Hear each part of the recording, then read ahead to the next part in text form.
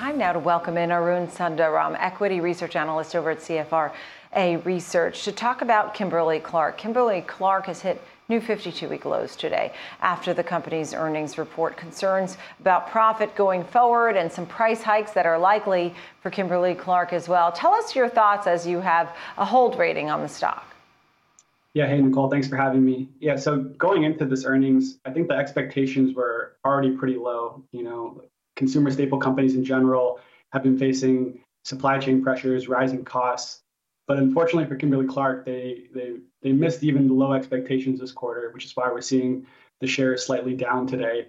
EPS missed by 3 cents. And then on top of that, Kimberly-Clark lowered their full year outlook. This is now the third consecutive quarter where they lowered their earnings outlook. So that's obviously nothing to be proud of. And the issues are similar from the past 2 quarters. It's input costs are rising, commodity prices are rising, labor is rising, transportation is rising. And right now what we're seeing is the costs are rising much faster than they could implement price increases, which is why we're seeing such a large hit on margins. But the good news is going forward, there's an expectation that the pricing actions that they're taking, the multiple round of price increases that they're taking, that's going to start having a larger effect.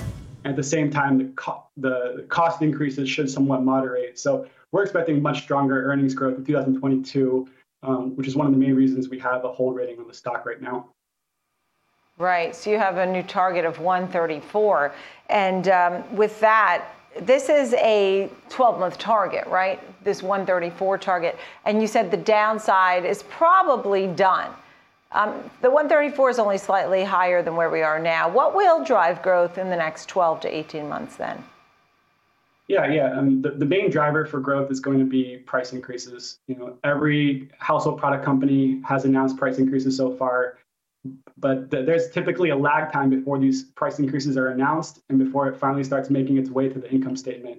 So I don't think we've yet fully realized the price hikes yet, and that's why we have an expectation in 2022 that price-related growth will be much stronger. And at the same time, we're expecting the cost to somewhat moderate, which in turn should drive much stronger earnings growth. And at the same time, as Kimberly-Clark next year, they'll be cycling some of these tough comps, so the comps will get easier, especially on the cost side. The super cycle that we're seeing in the commodity space, that really started last December and January. So as we exit 2021 into 2022, the comps will be much easier. Same time, like I said, they're increasing prices, and they're also focusing on other cost savings measures. So in turn, we're expecting a much stronger earnings growth in 2022. Can you broaden it out a little bit? As third quarter, the numbers are underway. You use the phrase tough operating environment. It really has been tough for these companies with inflation and supply chain issues, things like that. Tell us more. Are there other names you're watching or anything about the group that you're really keying in on?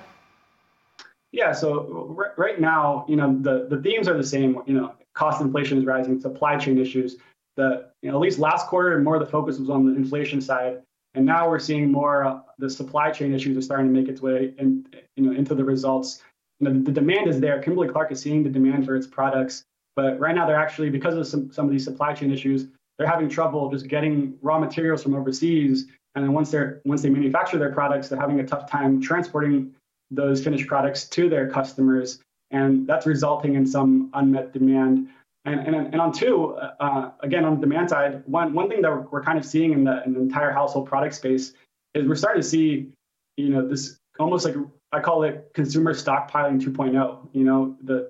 We had the Delta variant, and that drove somewhat of this stockpiling phenomenon. And then now consumers are well aware that prices are going up, for just about everything. So we're seeing consumers go back into the store and stockpile on, really most food and household essentials, just because they're expecting prices to increase going forward. So, again, the demand is there for not just Kimberly-Clark, but for all household product companies. We saw it last week with Procter & Gamble. They're seeing great demand for their products as well. But again, they're also facing supply chain issues. What we're looking at, to differentiate winners and losers in this group is who's handling this tough operating environment better and who's handling it worse. And so far, what we've been seeing is those companies with more robust supply chains are handling this a lot better than maybe some of the smaller companies with less sophisticated supply chains. Yeah, that's going to be the name of the game for the holidays too. It's so great to see you, Arun. Thank you so much for being on with us today on a big story, KMB, that's hitting its 52-week lows today. Arun Sundaram of CFRA Research, thank you. Appreciate it very much.